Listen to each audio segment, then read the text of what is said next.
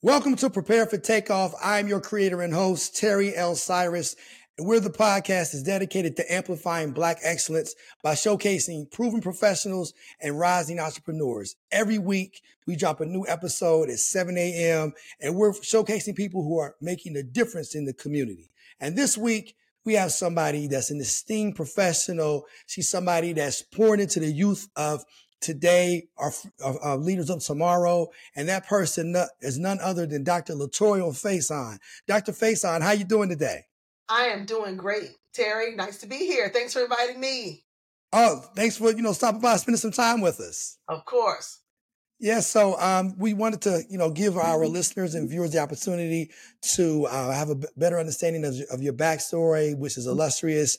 You're an educator, and I commend you for that. So I guess walk us through how you found your way on the campus of Virginia State University as a professor in English. As a professor. Wow, that's going to be an interesting backstory, Terry. So one, I was born in rural Southampton County, Virginia.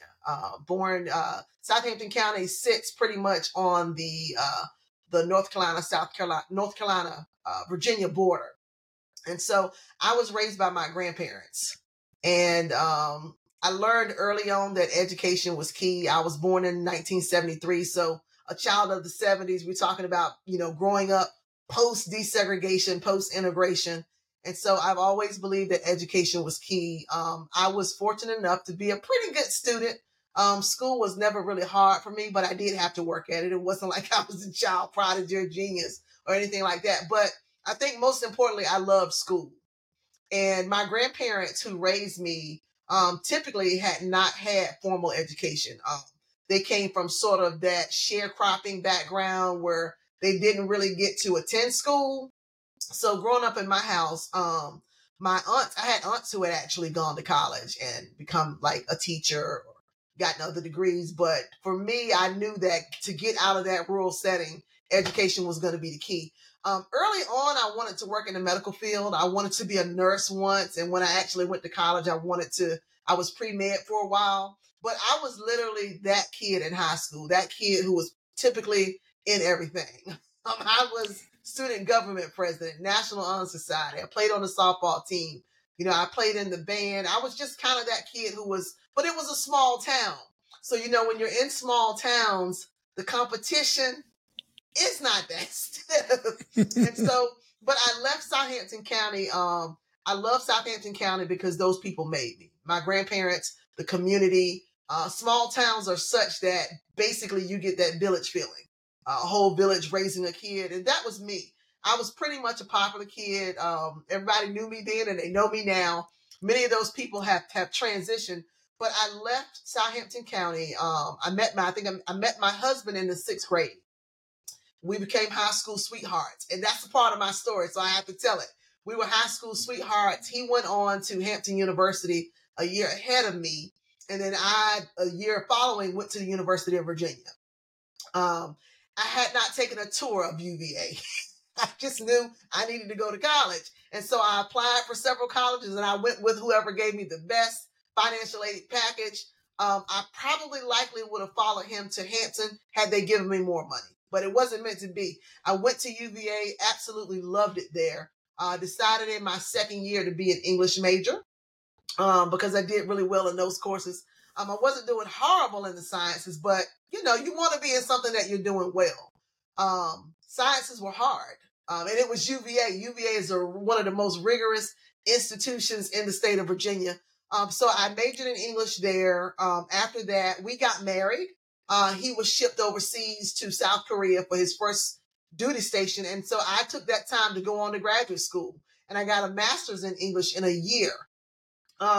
Once I completed that master's and he came back, we kind of started our life together. But that's also where my teaching started. That's where I first started working in education, per se. And so I have literally been teaching since 1998, everywhere we've been. We've been in the Carolinas. We've been stationed on the north side of Chicago. We've been to Southeast Asia. I taught in Korea. And so we have raised 3 boys along the way. We have 2 young adult sons, 25 and 24, and we have a 15-year-old. So teaching has been a passion of mine. I was able to see how education was so instrumental in my own life and in the lives of other people around me. And so I really wanted to kind of sow that seed for other students. And so teaching came natural. You could say I was probably a leader in high school, and I love to talk, but I also love to write. I dilly-dally with poetry and creative writing, even as a child, because, I have sort of that life that you would maybe hear about or read about in a Toni Morrison novel. Because Black life is filled with creativity. So I do have stories. I have stories that I have yet to write. Most of my creative writing has been poetry. I have published about 14 books. My last book that I published last year was my actual historical doctoral research, titled after Carter G. Woodson's book, The Miseducation of the Negro. The title of my book is The Missed Education of the Negro. Because I focus on Black segregated education, and just all of the wonderful positives that came out of that chaotic era. So I'm a professor. I write poetry, creative nonfiction, and I've literally been teaching. It's been over 20 years now. And so I've been in the game long enough to see that education is changing. And it changes, it evolves. But what I'm experiencing now is like a huge change. We've had COVID happen to us. And so that has literally touched not just our students, but people in a different kind of way that affects how we learn. And it's kind of stagnated us a little bit. So that's my backstory. I'm a person of faith, and I just believe in upward mobility. And I know the history of our people in this country, and that every day is still a struggle, and that we've come a long way, but we still have a long way to go. And so most of what I write about in my work has to do with Black life or social justice or Southern experiences, my own experiences as a Black female. And so that's kind of who I am. It's all, no matter what you read of mine, you will sort of get that experience, whether you're reading the poetry or the creative nonfiction. I love literature. I love Black writers. And so you can find me pretty much talking about that or hanging around folk who are into that type of scene. I'm not a spoken word artist, but I do love spoken word artists. So I support. Yeah. Wow. And you know what? I'm just so, as I'm listening to your story, I'm just, one of the things that kind of stuck out is despite the background that you grew up in, you had that spirit of upward mobility. And I think a lot of times people think that upward mobility may only be found in large metropolitan areas, large cities. And, you growing up in a rural area, I'm from West Virginia myself.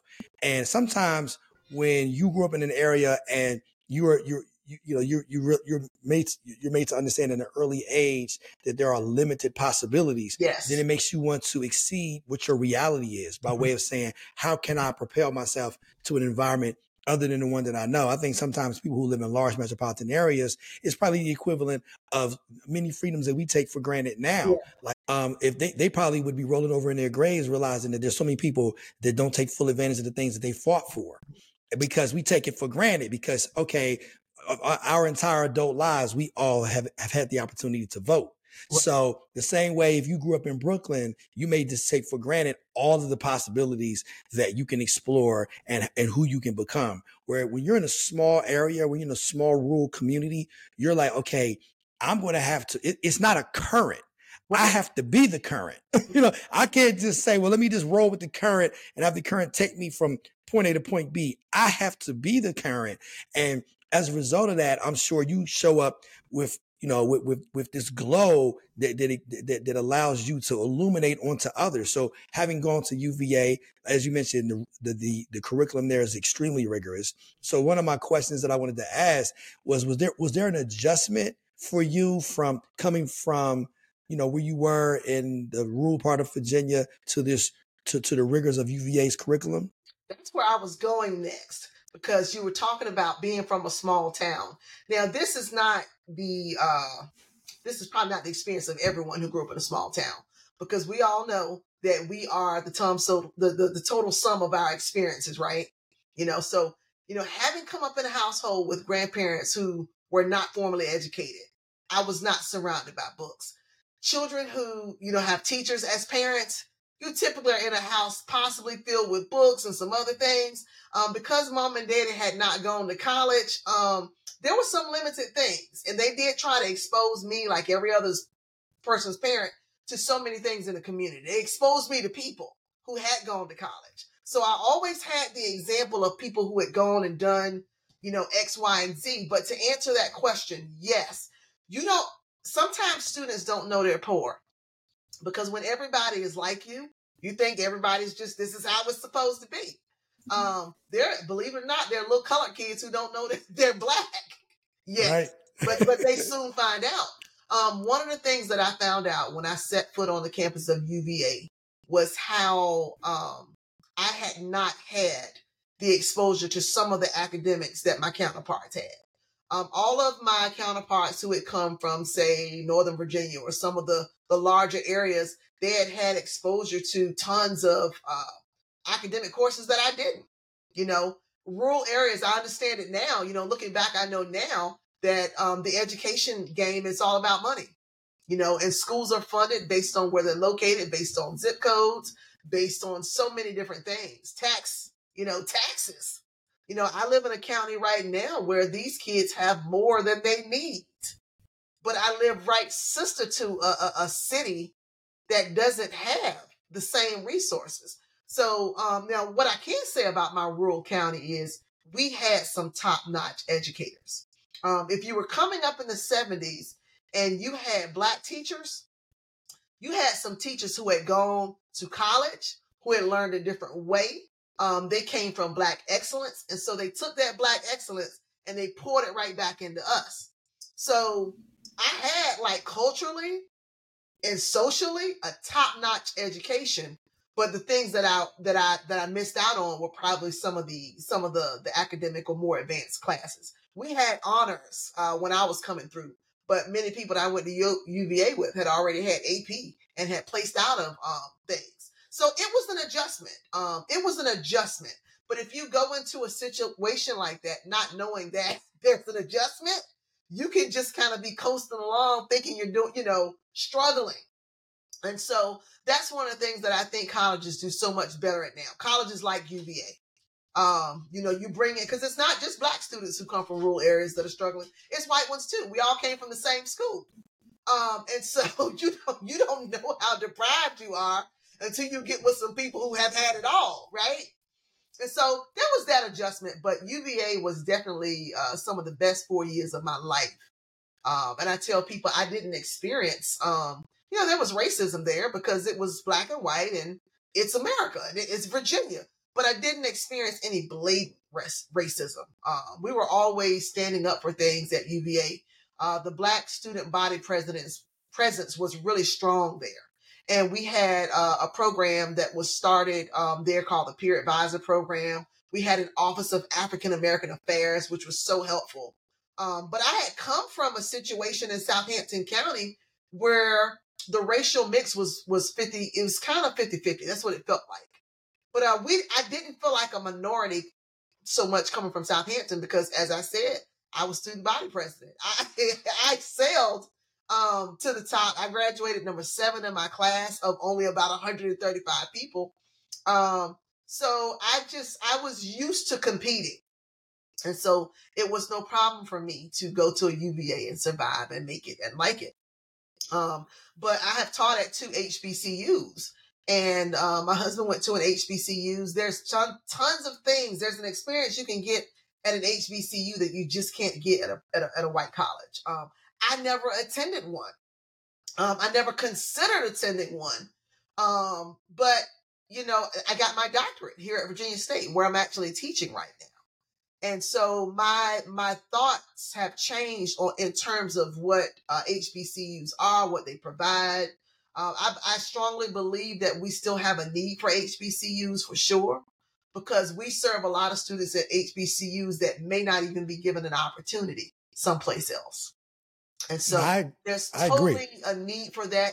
And you get a lot of nurturing at HBCUs. I had no professor who I felt like was my mother at UVA. Not a single. I had some nice professors, And I had some, I mean, I really did, but there was not a single one of them that I felt saw me as their child. And so when you come to an HBCU, that's what you get.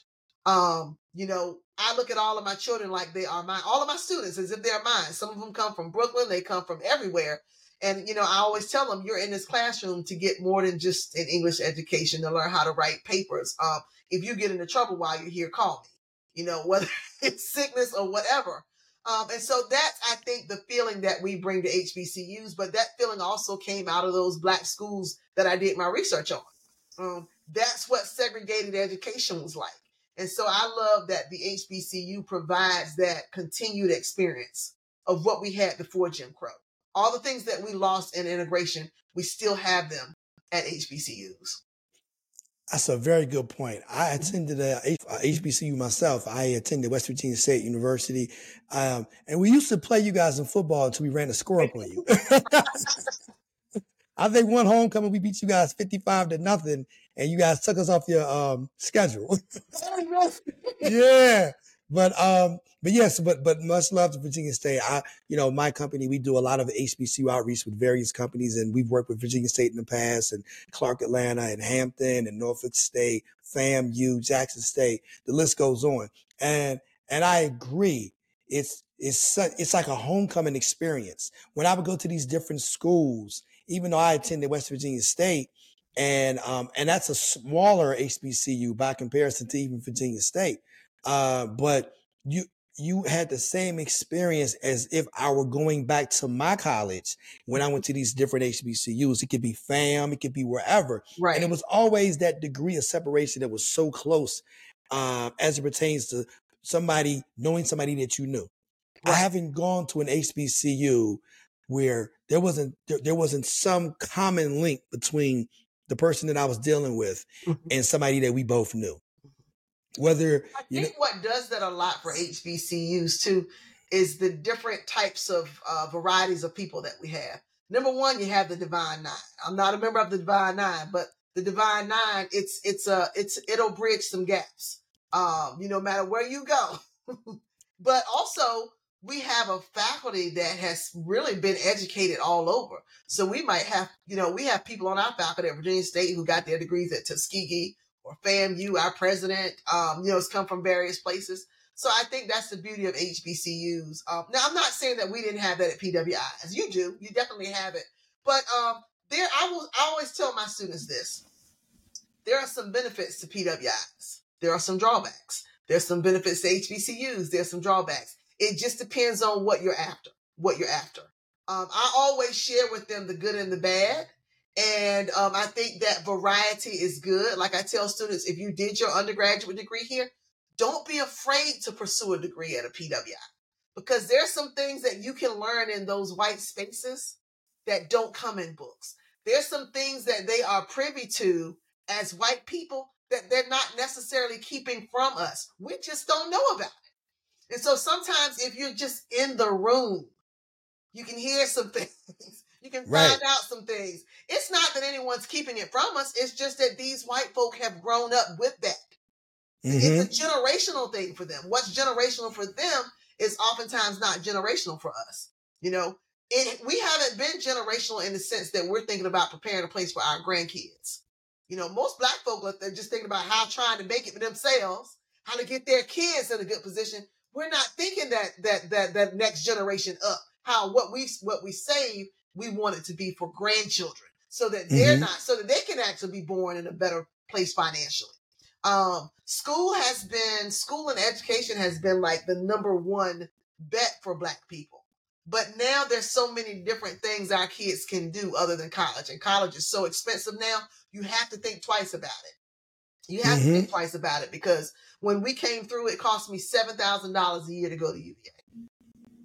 It's almost $30,000 now. My son went there and graduated in 21. At Virginia State, we're the cheapest place you can go and get a 4-year degree here in Virginia. And even our total package is about 26 now. And we're going to have to do, I think we're going to do a tuition increase, a small one this year. So college is expensive, whereas you could go get a degree for $28,000. Now, just about everywhere, it's going to cost you $100K. Right. Get a degree. And that's something we have to kind of teach our kids. Everybody wants to go. I've seen kids get so disheartened when they say, oh, but I worked so hard. I did everything. I didn't get a full scholarship and I can't afford to go. My parents can't afford to pay this. So they don't want to get the loans. And so it's smart when we talk to them about possibly doing community college. Start there. And then transfer. We have a lot of dual degree programs now. Those have positives and negatives as well. But if you are thinking about saving money, a lot of our kids, even as teenagers, are thinking about that dollar. And I think they are smart too. I hate to see students trade off, a social life and growing up for the more grown up thinking in terms of saving money. But, that's kind of where we are. That's where we are in terms of higher education. Right. And I know you mentioned the Divine Nine, which I'm a member of. A shout out to Omega Psi Phi Fraternity Incorporated. And so but you're right. It does allow you to, create those lifelong friendships and connections, not just in my fraternity, but in other fraternities as well as sororities. You just have that common denominator. And the same holds true with just members of the HBCU community. Even though I went to West Virginia State, if somebody went to Central State, there's still a connection because we're from that same community, the HBCU community. It's almost like HBCU itself is a group. Right, exactly. And people who went to UVA, we get excited when we run into other UVA folk. I'm telling you, there is nothing like a Wahoo running into another black or white Wahoo. We don't care. Right. Look, when I lived in Korea I lived in Korea, went over there with my husband. We were over there for 2 years. You best believe before I left there, I found some Koreans who had gone to UVA. And they were so excited. I was excited. Right. And so college, it kind of brings people together. Absolutely. Yeah. So, and you also touched on something that I know people that's doing more of as far as people's children. They're encouraging them to, hey, listen, you can still have that 4-year degree without having the 4-year debt. Yeah. So attend a community college for the first 2 years and then transition, whether you're transitioning to Rutgers if you're in New Jersey or Virginia State if you're in Virginia. So now I'm sure there's another option that people are exploring, especially after the pandemic. Yeah. Are you finding a lot more people enrolling to school online and that way that some of those expenses can be offset? So now I have experience teaching online. I started teaching online in 2009. When distance education first became a thing, it was literally created mostly for military folk who were in the military trying to get a degree. So I kind of came up through that era where most of the students who I taught wanted to take courses online. And then the pandemic kind of thrust all K through 12, all colleges online. And it was a struggle because not everybody wants to take classes online and not everybody can do it. Not everybody wants to do it. You literally have to be sort of somewhat independent in terms of not just the technology piece, but you have to be independent in teaching yourself to go through a structured setting, because when you're teaching online, you have 2 modes. You have synchronous and you have asynchronous. Now, I taught for years asynchronous, meaning it wasn't like we all had to be on there at once. I provided the instruction and you could do it whenever you wanted. In the middle of the night, you just had to meet the deadlines. But so what happened after COVID is all of our K through 12ers were kind of thrown into this computer world. It worked well for some. It didn't work well for others. And we're still struggling because what happened, I think college made an easier transition. I was already providing an online piece to my classes. So when COVID happened and they said, hey, everybody's got to go online, it was easy for me. Actually, I didn't have to do anything. Everything was already there because as someone who's been teaching in this mode, I always have my students turn assignments in that way. But we had tons of other faculty members who had never done it and who were struggling. Now, the after piece, I think there's been some beauty, and we've seen that not everybody can do online. And I don't think we should make that a mandate. We had to do that in COVID, but that was an emergency situation. But I do think that I've seen some online programs grow out of COVID. I think people found out, we don't have to do this. We can have an online component. but we still have to provide. There's a tremendous amount of students who still want face-to-face. For example, I remember we have an amazing president at Virginia State University, Dr. Makola Abdullah, and he's really in sync with the students. But I remember, and especially for an HBCU, people come to an HBCU because their parents went, or they come in for the Black experience, and the Black experience is us being together. Right. It's not us Right. being online. Like, how Right. Q's gonna step online, right? Like, how is Right. that gonna happen? Right. So right after COVID, I just remember our administration was really gung-ho on pushing people back. Like, we got to get back because these kids want to get back to the social. They want to see each other. They want to have their parties. They want to have their socials. But then you had the older folk who were like scared to death of COVID. We've seen people die, and like we've had people on our faculty die. So it was really, really tough. But we made it back in. I took an extra semester before I went back. Because I just wasn't prepared. Kids want to party, kids want to have fun. But what I was thinking about, man, these kids are coming back on buses and trains and planes, and nobody's wearing masks, and they're going to be bringing COVID with them. So This is what we were thinking. But thank God we made it through, as all universities have, because you do have to get back to business. But we have a number, of students who really like that hands-on, that face-to-face seeing you. I'm grading final projects right now, and I had a student tell me just that thing in her reflective essay. She said, I found out this semester that I need to be in class, that online is not for me. I need to be there, see the teacher, just that interaction. So we have to provide that dual modality, but then you have students who are so independent, they want online because they want to work. They want to be able to do all this other stuff. And so I think it's great that we do have these two modes. I don't think one is better than the other. I just think they are both great. But I think a student has to know. I've seen students come in an online class and totally fail because they can't keep up with that modality. But I've seen students do really well too. Right. Really well. Now, one of the things you had mentioned, you said that Virginia State, they offer the lowest 4-year education in the state of Virginia. In terms of cost. In terms of cost, right. And I think my alma mater is probably on par with that as far as cost. And I think what I've noticed at my alma mater, and I'm sure the same is held true at other HBCUs, a lot of our non-melanated counterparts are seeing the advantages of saying, you know what, why am I spending all this money to go to University of Richmond or go to, William and Mary? I can go to Virginia State and get a 4-year degree a lot cheaper. Are you seeing an uptick in non-melanated students at your school? Yes, every year. And I can't really say it's just because of the tuition, because UVA is affordable. It's affordable. It's right a little bit above us. But UVA is just really competitive. They're just like ridiculous. I mean, UVA has turned down valedictorians every year. I mean, there's kids who are valedictorian and salutatorian and they can't believe they didn't get in. And it's just because UVA looks for something different. They want people who make more than 4.0s. UVA is one of those schools that's kind of a total package. What you hear the term academical village there. That was one of the things I love. Do we see more non-Black people at VSU? Yes, we do. And I think it's, I would say we can attribute that to some of the initiatives that have happened at VSU.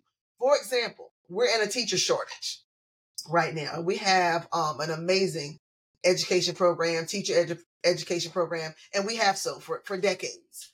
But some of the initiatives that have been set in place, like you can come to VSU and get your degree literally for free if you major in education and give 2 years back in a high needs area. We have a high needs area right near us, which is Petersburg. It's hurting. So students will come back and get an undergraduate degree. We kind of offer a similar deal if you come and get your master's. But in addition to that, since COVID, our governor, I can't remember if it was in the works before COVID happened, but it's definitely a sure thing after COVID.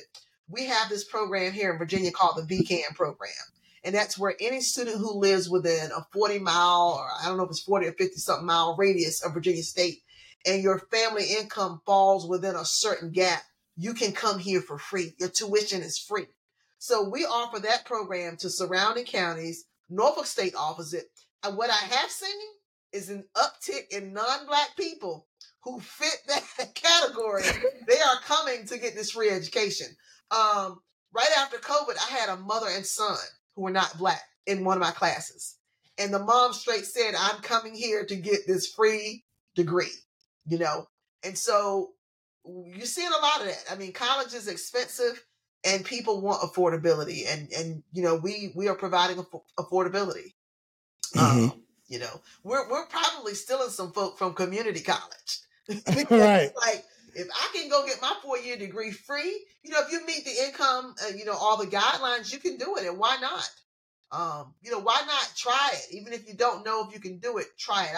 I always tell kids, I think everybody should try college, because bigger than the academics, you know, because there's an experience that you get in college. It's sort of like a growing up or coming into your own. One of my older sons, because we kind of make all our kids go, he went and he didn't stay. But I'm like, it's an experience that I wish every kid could have, you know, if you can do it, because money is a barrier. Right. And then sometimes money isn't a barrier. Sometimes the right parents, if you have no help, that can be a barrier. But you know, everybody who's been to college knows that is nothing like that experience of living in a dorm, you know, meeting people. At UVA, I met people from different religions and nationalities that I would never have met in Southampton County, Virginia. Like, Southampton County is still not diverse. 40 years later. It's still the same. Everybody's Christian, Black church, white church. There's no Muslim temples in Southampton County. You're just not going to get that. You're rarely going to get any atheists in Southampton County. Right. So I tell students, college, it's such a learning experience in terms of, I always say, meet people here, meet people who are different than you. Mm-hmm. You know, get exposed to some different opinions, some different worldviews. Everybody is not what they seem, you know, because we've all been taught a thing when it comes to people. We've all been taught a thing. And we know that as Black people, we've been taught how to interact with white folk when we get our license, when we go here, whatever. And so I spoke at a class at William and Mary about a couple of weeks ago.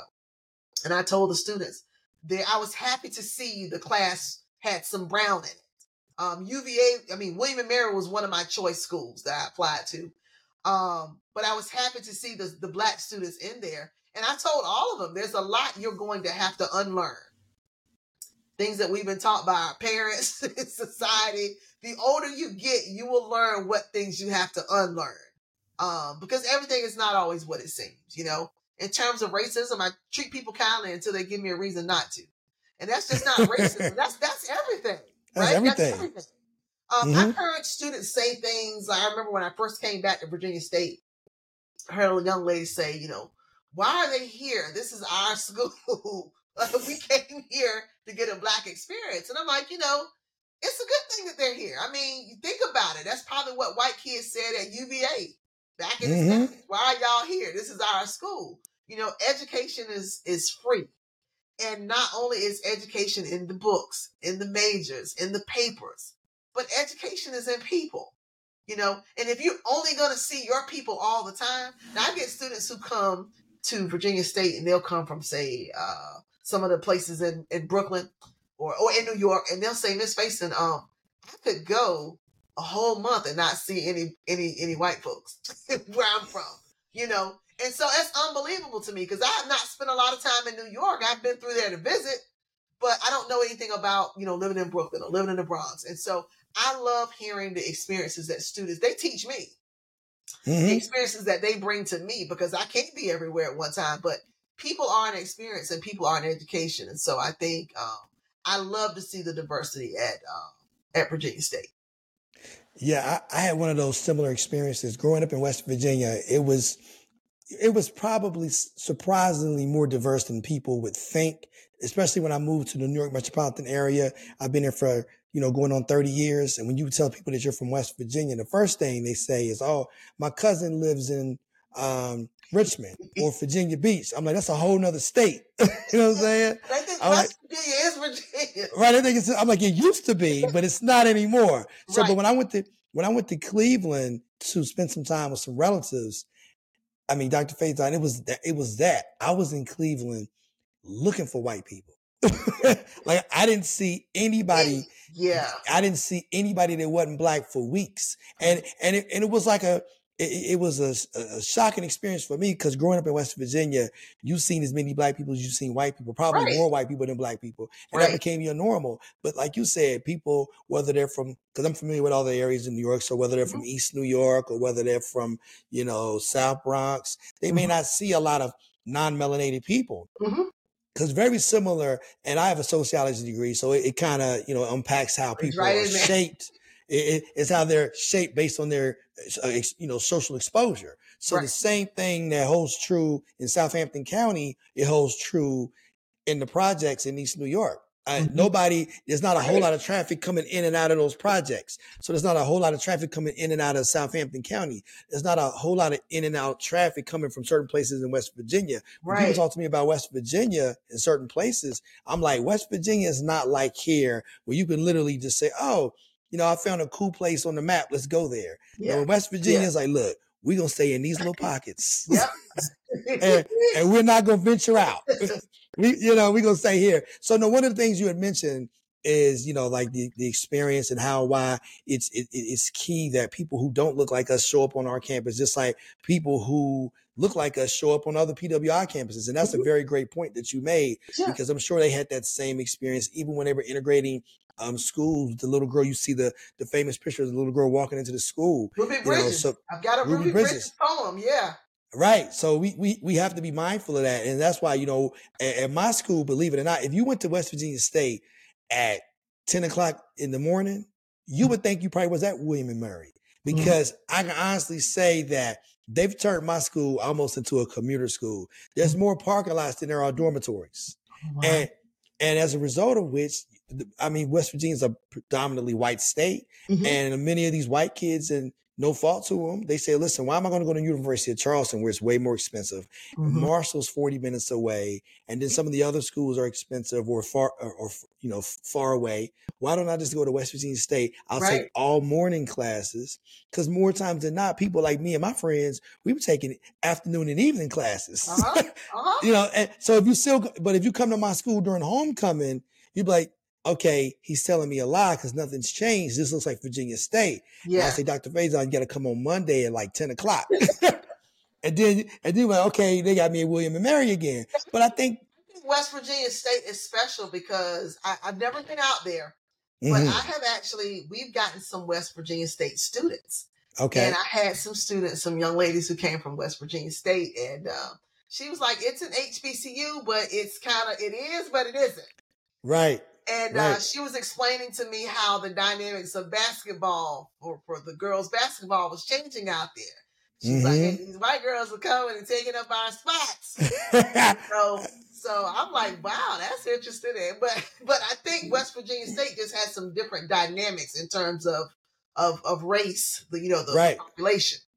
Oh, absolutely. And like you'll see that in certain sports, like maybe with the volleyball team, it may only be like two sisters on the team. But then when all of the traditional sports, whether you're talking basketball, men's basketball, and football, again, no changes. Yeah. Baseball, even when I was in school, I graduated in 94. And our baseball team was the bomb. But we only had one brother on there. Wow. But I think your population and your geographical location has a lot to do with that. Absolutely. Yeah, absolutely. But I think what it allowed us to do is it kind of prepared us for what life. Because one of the things that I will say, to your point, is there's good and bad in attending an HBCU. So it definitely it provides that nourishment to those who are undernourished as it relates to, hey, this is who you are. You're special. You're this, you're that. Right. But at some point, when you leave that bubble, then you have to be prepared for life outside of Virginia State. Yeah. Life outside of FAMU. And I think at my school, there's that duality because you're going to be always reminded of the fact that in many instances, you're going to be the minority. But I think what allows you to still have that HBCU experience is campus life. The campus life, for the most part, hasn't changed because, to your point, think about it. if the state is predominantly white and people want that HBCU experience, who's going to just all of a sudden say, hey, I'm from Brooklyn and I want to go to West Virginia State? They're Right. going to want to go there for the HBCU experience, and chances are they're going to look like you and me. So most of your out-of-state students are going to be Black.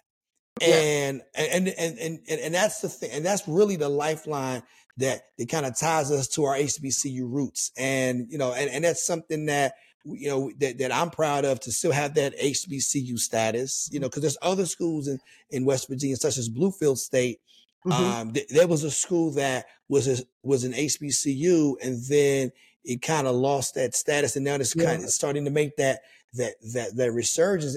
And strangely enough, I mean, I don't have a whole lot of legs at that school other than like third party information that I'm getting. But I heard like their president, who's Caucasian, they say he's like, listen, I'm trying to do everything I can to reassert ourselves as an HBCU. And he doesn't look like us. But I think he understands and realizes the significance of what it would be for them to be an HBCU. Because if not, you're just another school in the state. And that's happening in a few places where we're getting white coaches, white presidents at some of these HBCUs. And that's been a topic of discussion on whether or not that should even be. But I think it's the mission of an HBCU, the mission and the goals of an HBCU. They should never change. It doesn't matter who's running it. We've had this, I know definitely myself and faculty members at my institution, we've had conversations about how Black we think this thing needs to be. How white should it be? And I don't know. I mean, it's like, I think an HBCU should always be and feel like an HBCU. I mean, no doubt we should provide, our mission should be providing a top-notch educational experience. It just so happens that, we are focused on academics, the socials, even the athletics. But the big picture at HBCUs is always the funding. We would love to be able to do lots of things, but the funding, I don't think people realize how different the funding looks at an HBCU as opposed to a white state school or a white private school. The funding is different. And so that's usually what kind of limits us. I will say this, HBCUs do a lot with a little, which is, it's nothing new. Black folk have been doing that for 400 years. Absolutely. Hand us lemons, we're going to make lemonade. Lemonade. Peach peelings, we're going to make a peach cobbler. Absolutely. Give us the scraps, we're going to make some collard greens with some ham hock. I mean, but that's what we do. And so we take the funding that we get, and people look at us and don't know we're operating on so little funds. Right. Now, speaking of funds, and one of the things that someone just brought to my attention a couple of weeks back, one of my fraternity brothers who is in local politics in West Virginia, and he's an attorney by trade, and he had mentioned that West Virginia, as well as other schools, as well as other states, they've been accused of not providing those funds that they were. I believe you would know better than me. I just want to have you kind of unpack it and correct, me on areas that I may be getting, incorrect. But it seems as though the federal government was giving money to some of these schools, or they were giving money to the states to get, for all of those land grant institutions. And I believe that the states were supposed to be matching those funds. We are a land grant institution. Right. And so basically, some research was done to look into it, and they found that there were states who had neglected to give certain Black land grant institutions their due. I can speak typically about our state. Like our state has been, that they've been told that you owed us like 223, I think it was millions of dollars. And so when you do the math, it's all, the research was based on, of course, school size and all of that. But I mean, I don't think that should be shocking at all to find that a state has neglected a Black institution. We have neglected Black people, period. In housing, in medical care. I mean, everywhere you turn, Black people have been neglected. So surely HBCUs now, whether or not we can get that money, I don't know. Right. Our president was this came up in one of our faculty meetings, and we were talking about that. And all things are political. All things are political. The thing about slavery is it's such a hard thing to talk about because I teach an essay similar to on white privilege. But racism is always so hard for white folk to talk about because they think you point and blame at them. They're like, well, I wasn't there. But it's systemic. And so when you point out things like this, the fact that HBCUs were, denied what was due to them, it's not like we're pointing to you, but the current leadership is the one that has to deal with it. Right. They're the ones that have to deal with it. I don't know that we're going to see that money, but I do know that our president works really hard to work with government officials here, whether they are Democrat or Republican, to get what's due for Virginia State. And I think just in the 7 years that I've been in here, I've seen a lot of positives in terms of what we're getting, and the support that we're getting. And in that support, I think it's been consistent, whether it's been a Democratic or a Republican or independent in office. But I think that speaks to the leadership that you have, at your institution, and whether or not that person does a really good job of navigating politics. Because there's money that's there, but you also have to establish a relationship. Land grant institutions, usually agriculture a lot of times is a big major there. Like agriculture is one of our biggest majors. And when it comes to the agriculture department, you could literally walk into some of our agricultural programs and not even realize you're an HBCU because, there's just that field is so filled with people who are, not everybody's Black. And I think that's great. And they seem to work really well together. We have cannabis initiative going on at Virginia State. We have our own farms, like several hundred acres where we're growing a lot of things. And so people are really interested in Virginia State for a lot of different reasons now. Our business program is great. Our education school is great. So we have certain things that cause us to stand out. We have a new hospitality program. It's not that new, but it's one of our totally online programs. And so people come to schools for different reasons. But I think it was great to point out that these schools have been neglected, that you owe us.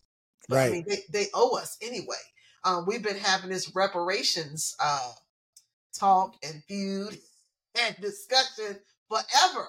Whether or not we will ever see them, I don't know. I have my own notions of what I think reparations. Some people, when they think reparations, they just think, oh, give us money, give every descendant money.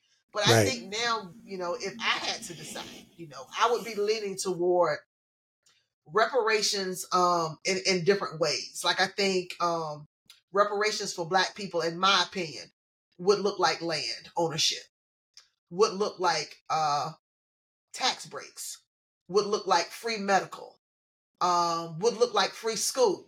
So in terms of reparations, that's what I see. That's what I think would benefit us.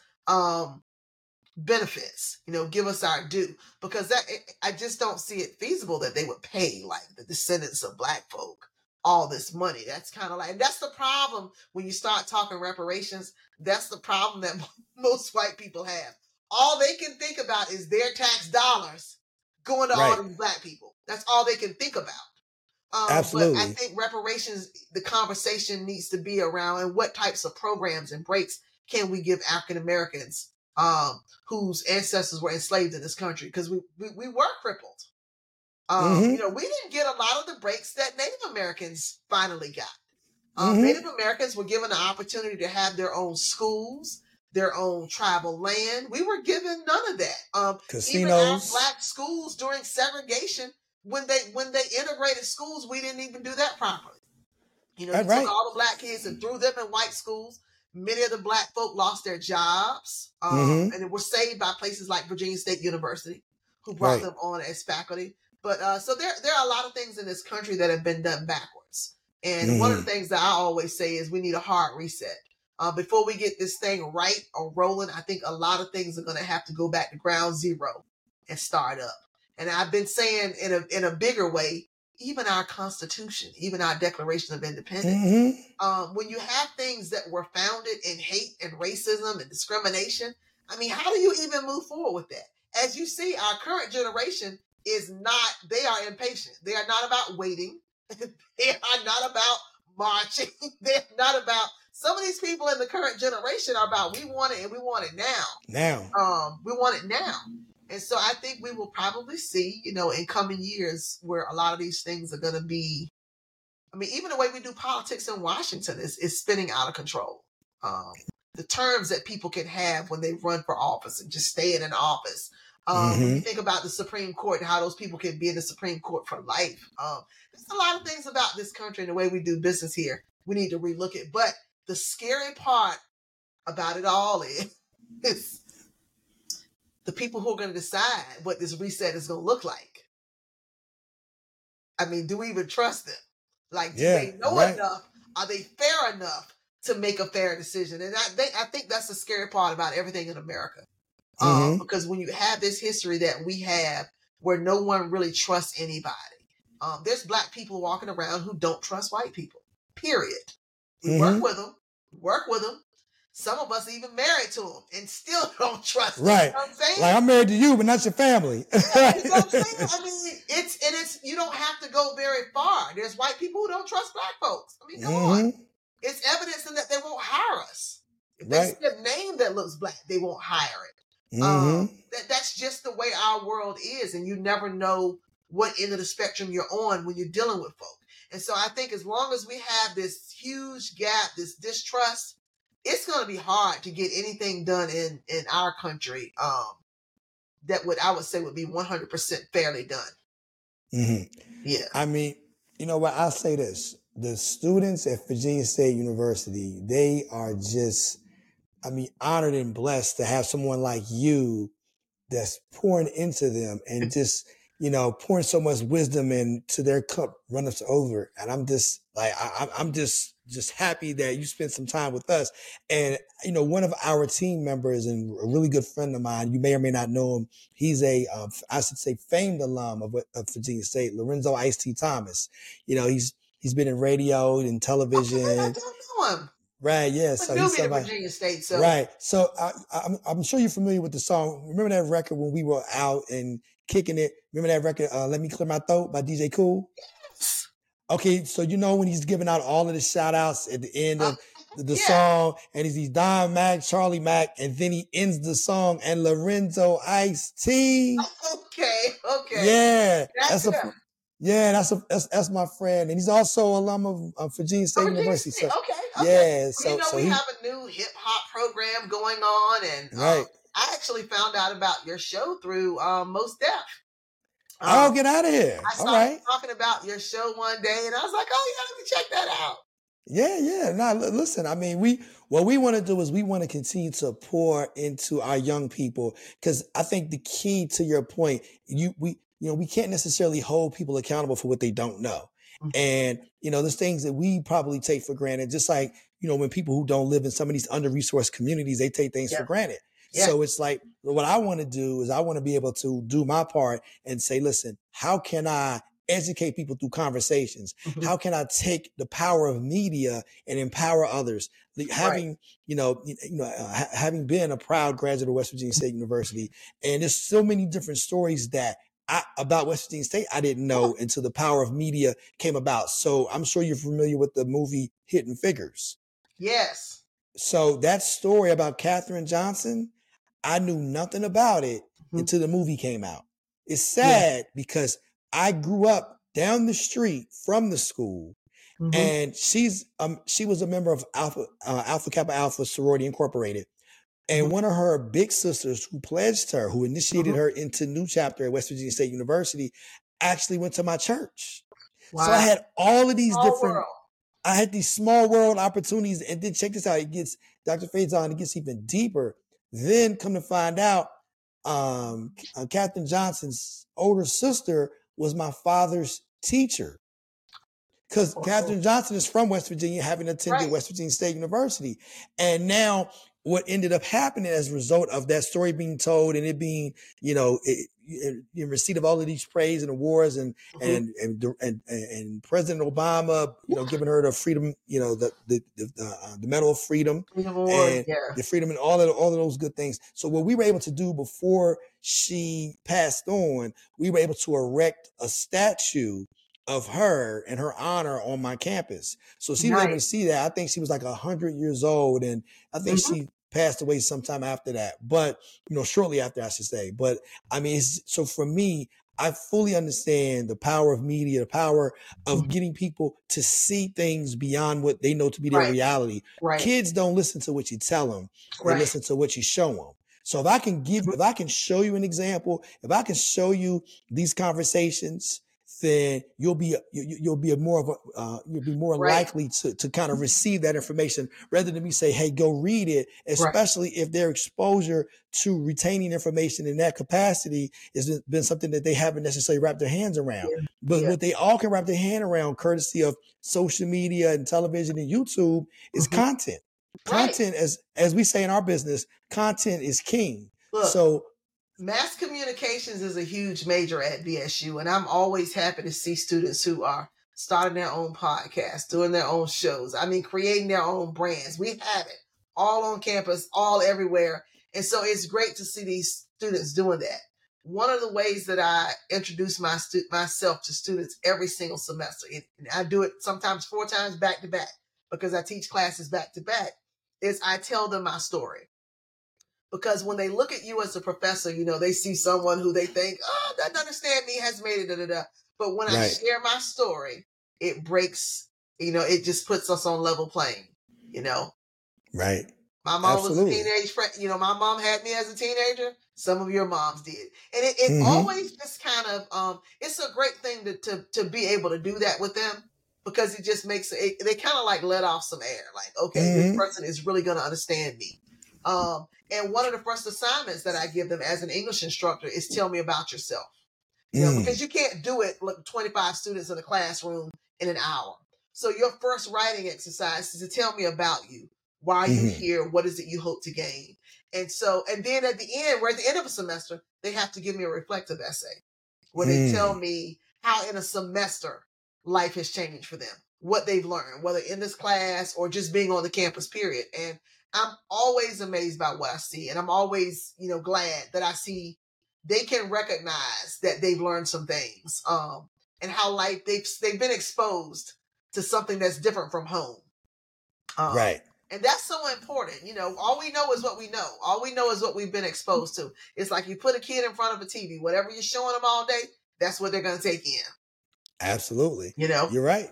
You're right. So as we begin to close out, I just wanted to give you the opportunity to leave our listeners and viewers with some takeaways on some things that will help them prepare for takeoff. We're all about amplifying young folk. We're all about Mhm. trying to pour into these, these rising entrepreneurs. Mhm. And I think someone like you has just, so much wisdom to bestow. So I wanted to just give you the opportunity to kind of, give some takeaways.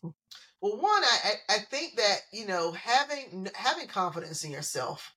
Many people are struggling with just confidence. Can I do it? Am I worthy of doing it? I've never had a confidence problem. I've always believed that I could do and achieve, and I've always been a self-starter. I've never needed someone else to validate me. And if you can cross that hurdle where, yes, just go out and do it. You want to start a podcast? Learn how to do it. I started publishing my own books. I'm my own publishing company. I just got a first book deal with an academic press this year. Like we're talking about 24 or 5 years later. I didn't wait for someone to endorse me. But this one book deal that I just got with the University of Alaska Press, it would not have happened if I hadn't taken the initiative to do all my own publishing. Because there would be no Latorial Faison poet author with the 14 books had I Mm-hmm. not just done it. And I did that by surround yourself with people who are doing the thing you want to do. Okay, that's most important. People are important. Environment is important. We say this to our kids a lot. But even in a state where I had to be home, I virtually surrounded myself with authors, people who were self-publishing, getting book deals with Random House, and they would share with me. Do this. This is great. And so when you start to network with folks, if you can just get in the room, it'll fall on you. You don't have to ask questions. There are people out there waiting to pick you dry. There are people out there who want to charge you for every piece of information you give them. I've never been that person. I believe, some information should just be free. I'm not going to go publish my stuff and then charge you to tell you how to self-publish. But we have a lot of that going on, even in our own community. So one, believe in yourself. Two, you have to educate yourself, whether you can get into a college or not. College can happen. I mean, we all have smartphones and internet now. Everything you want to know how to do, you can find it on your smartphone or on your computer. Michael Jackson was one of probably the biggest geniuses we ever had, who was never educated formally. Okay. Mm-hmm. He's an example of someone who every day self-taught. I tell students to read something every day. You should be learning something every day. Doesn't have to be research, doesn't have to be, but read something of substance. And if you're really trying to grow in a field, like I would read everything about publishing. I would read people's stories on how they published, because right. I want to find out what printer they use, what marketer they use. And so if you see someone who's doing what you want to do, you can shadow that person without them even know you're shadowing them. We have followed people like Toni Morrison and Alice Walker for years. One of the things that changed my life, and I'll end, I guess, my story with this. One of the things that changed my life, I went to Virginia Tech for graduate school. I was always interested in poetry. Langston Hughes, Maya Angelou was like one of my favorites. I end up at Virginia Tech, getting my master's there. I find out that Nikki Giovanni is on the faculty. Okay. I can't get into one of her classes because they're always packed to the max. I'm a grad student. And so it turns out one of my professors, who's actually her partner now, one of my professors back in the 90s, I was taking an African-American lit class with, and she wasn't Black. Mm-hmm. I said, look, can you get me a meeting with Nikki Giovanni? Now, I had seen Nikki come to UVA a couple times to do readings, but you just get in the press and sign your book, blah, blah, blah, blah. But I said, can you get me a meeting with Nikki Giovanni? So she was like, yeah, I'll see what I can do. So she gets me this meeting, and I go, and I'm like, oh gosh, this is going to be interesting. But I go in there, and so Nikki's office looks a lot like mine right now. And she's pouring like coffee out of a big thermos, and she gives me, we're drinking coffee. But she was like, we're just talking. And so I said, how did you get started with publishing, with poetry? And she literally, what she told me then is that she, was coming of age in the civil rights movement. And what she started doing was, she was always into the movement and what was going on with the cause. What she started doing was going around everywhere Dr. King and all those people were speaking, whether it was in Tennessee, she had come up through, I believe, Knoxville. Wherever they were going, she was going. And she came to be known as a poet who could read a poem, a radical poem. And so wherever they started going on the program, they started putting her on the program to read poems. But then she self-published her own book. And when I'm telling you, she's sitting in her office telling me in 1990, this was like 96, that she self-published her own book and sold copies of it out of the trunk of her books wagon. Wow. That thing hit me. I'm telling you. And I'm like, oh, that's it. And then she said to me, because she's like, now I'm a big time, she's got all these publishing deals or whatever. But she's like, people think you make a lot of money. And she was saying to me, I can't remember which book had come out that year. But she was like, this book that, I've sold over 1 million copies. What people don't know is we get like maybe 20 cents per copy. And man, when she said that, I'm like, dang, 20 cents per copy. I'm doing the math. And I'm like, right. All of these people are getting a piece of your pie. But I mean, you're paying for it, justly so, because you're paying for exposure.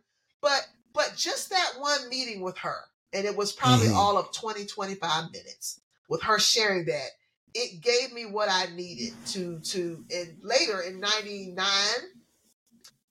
start my own thing, start publishing my own books. And I just learned how to do it. I studied up, talked to people who had done it, found out, the pros and cons of doing it. And I don't know if people remember the author Zane, who was writing books like Addicted. She was writing back then. There was so many people. I was networking with a lot of different people. But it's just so helpful to be in the space. Folks in the Black churches say, get to the spout where the glory is coming out. But in anything you want to do, it's not going to happen if you don't know what to do. Right. And a lot of times we think money is a barrier. Money wasn't a barrier. Now, I did have to pay to self-publish. You can self-publish now for free. That's how far we've come. Because of the way technology, And so now all of my books that I self-publish, they are offered on Amazon, Barnes and Noble. I've done them all. I've made all my own money, and I tell people I could sell more books than I sell. I just have been raised in a family. I'm a military spouse. And so, but when I go out to do speaking engagements and I sell books, I can sell books. I mean, even at a small Black church, I can sell $300 to $500 worth of books in an hour. Wow. And when you think about that, how if you did like larger platforms, I mean, you could really make money. That's not my end game. I've got a real job that I do, but it's great to know that you can take, the fruit of your hands, something that you created. We have always, as a people, been talented, creative, and smart. We've always made ways out of no ways. And we're going to continue. So when I see kids, sometimes I joke about the kids. They'll say, oh, Miss Faison, I got my own lash line or my own hairline. And I'm like, really? As a freshman, you have your own lash line? These kids have their own eyelash lines. I kid you not. And so I'm thinking, wow, as a freshman, they are doing this. It's kind of amazing. Because it's like they're learning their own marketing. They're coming. I mean, as my grandma used to say, nothing beats a fail but a trial. At least they're trying. At least they're trying. And there will be those of us who will get it right. My aunt made $250,000 selling fake hair in the 80s. I love to tell my students that story. In Bloomfield, Connecticut, she had just come out of a divorce, and she held on to one or two little stores that she and her husband owned.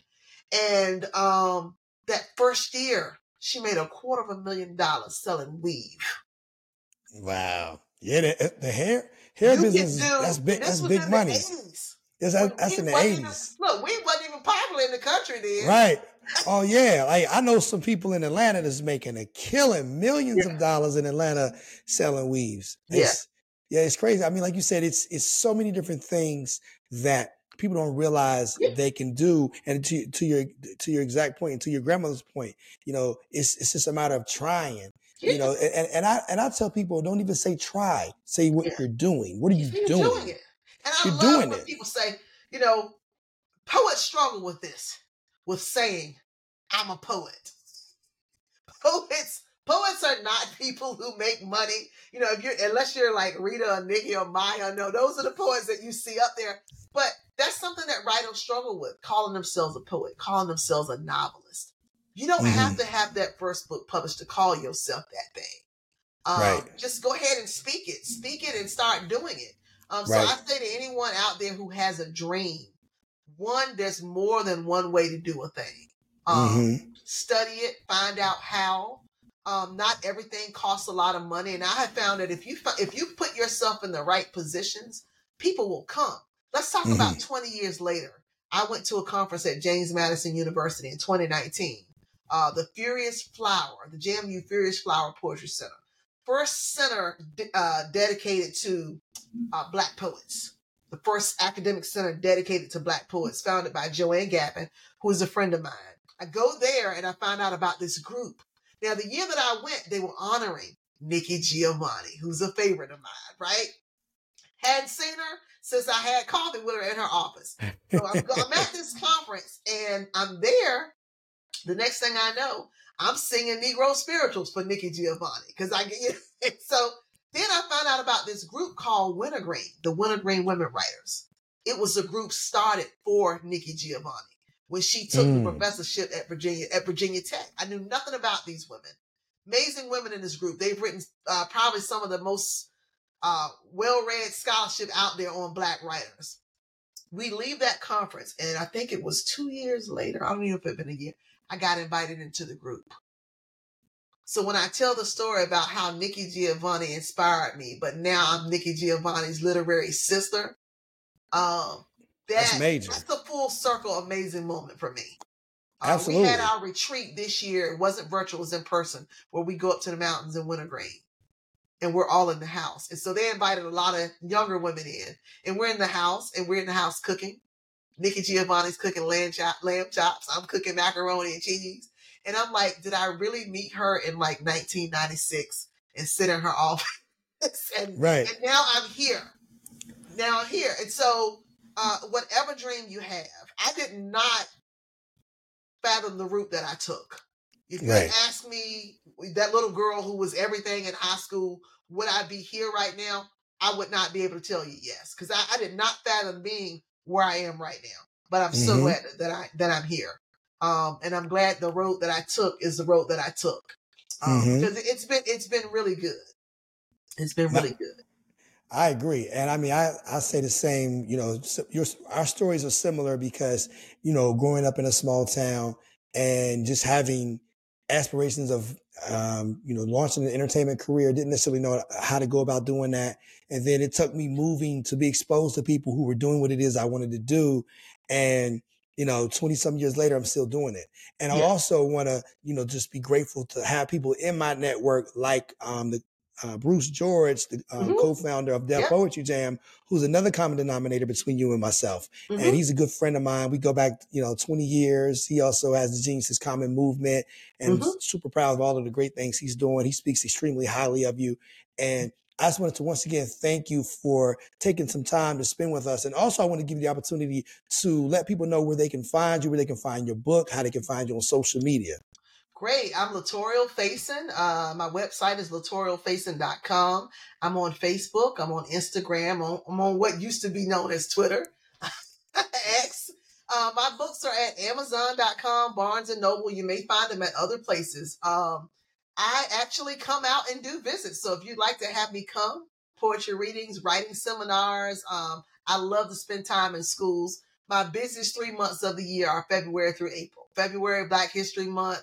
March, Women's History Month, and April, National Poetry Month. And so, you know, do check out my work. The latest book I wrote was The Miseducation of the Negro. This is a standalone. It's history. So if you want to know the history of Black education and all education in America, grab this book. If you have a kid that you want to inspire to write a dissertation, grab this book. It comes in hardback and softback. But as for my poetry, my last poetry collection was Mother to Son, inspired by Langston Hughes, and it's about all the. It has pictures of what a reaction to the violence that happens to Black boys like Trayvon Martin. But probably my 3 most popular books is a trilogy collection titled 28 Days of Poetry Celebrating Black History. I wrote those books, writing a poem for Black History Month for 3 straight years, every day in February, and they were the result. Great books to share with young readers and old. But you can find my books online, and you can find me at any of the social media sites. Thank you for having me. Listen, it was definitely an honor. I mean, you know, I loved our conversation. I'm sure our listeners and viewers loved our conversation. And as everyone knows who's, you know, watching on Spotify, listening on Amazon Music, Audible, Apple Podcasts, Google Podcasts, iHeart Podcast Network, as well as Pandora. Make sure every week you check us out on Wednesdays at 7 a.m. We're dropping new episodes, and make sure you subscribe so you won't miss conversations such as these. And every week we're going to help you prepare for takeoff. Thanks for joining us.